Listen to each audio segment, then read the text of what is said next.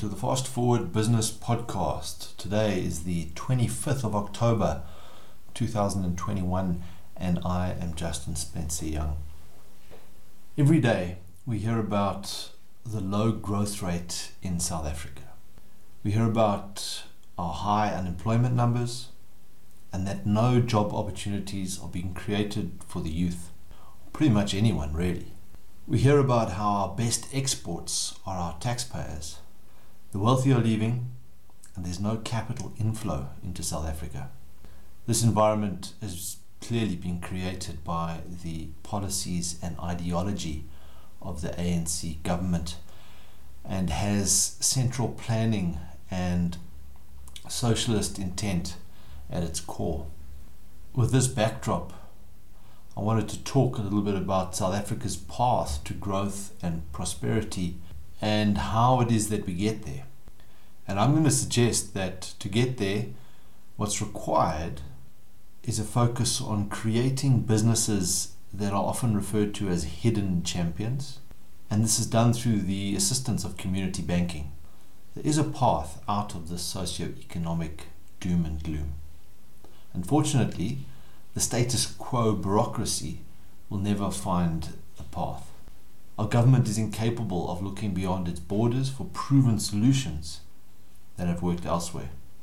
As service delivery continues to decline and communities refuse to hand over money to bankrupt municipalities, we see the development of independent enclaves, which tend to take matters into their own hands when it comes to ensuring delivery of local services like water and sewerage management.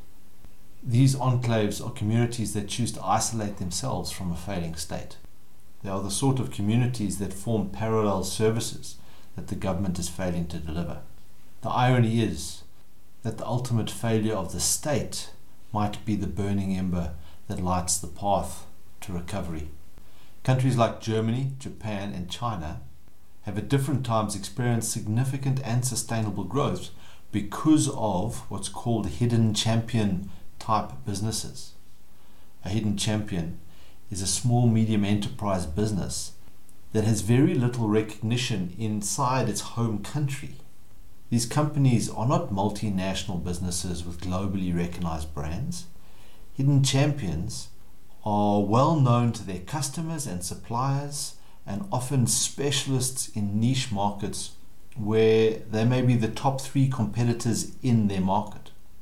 These types of businesses produce products and services that are highly valued in their communities. They innovate to stay ahead and they regularly invest in new technologies to remain relevant. Many successful hidden champion businesses are family owned. They export their products and are highly specialized. Hidden champions are often integrated into their customers' supply chain to mitigate the risk of being a single product business. Hidden champion businesses often pose an excessive risk to the large commercial banks.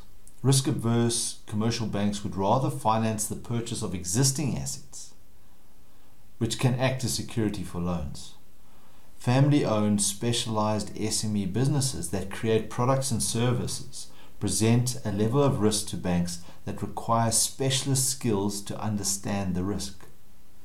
Hidden champions have been mostly successful in environments where there are small specialist community banks to support their growth.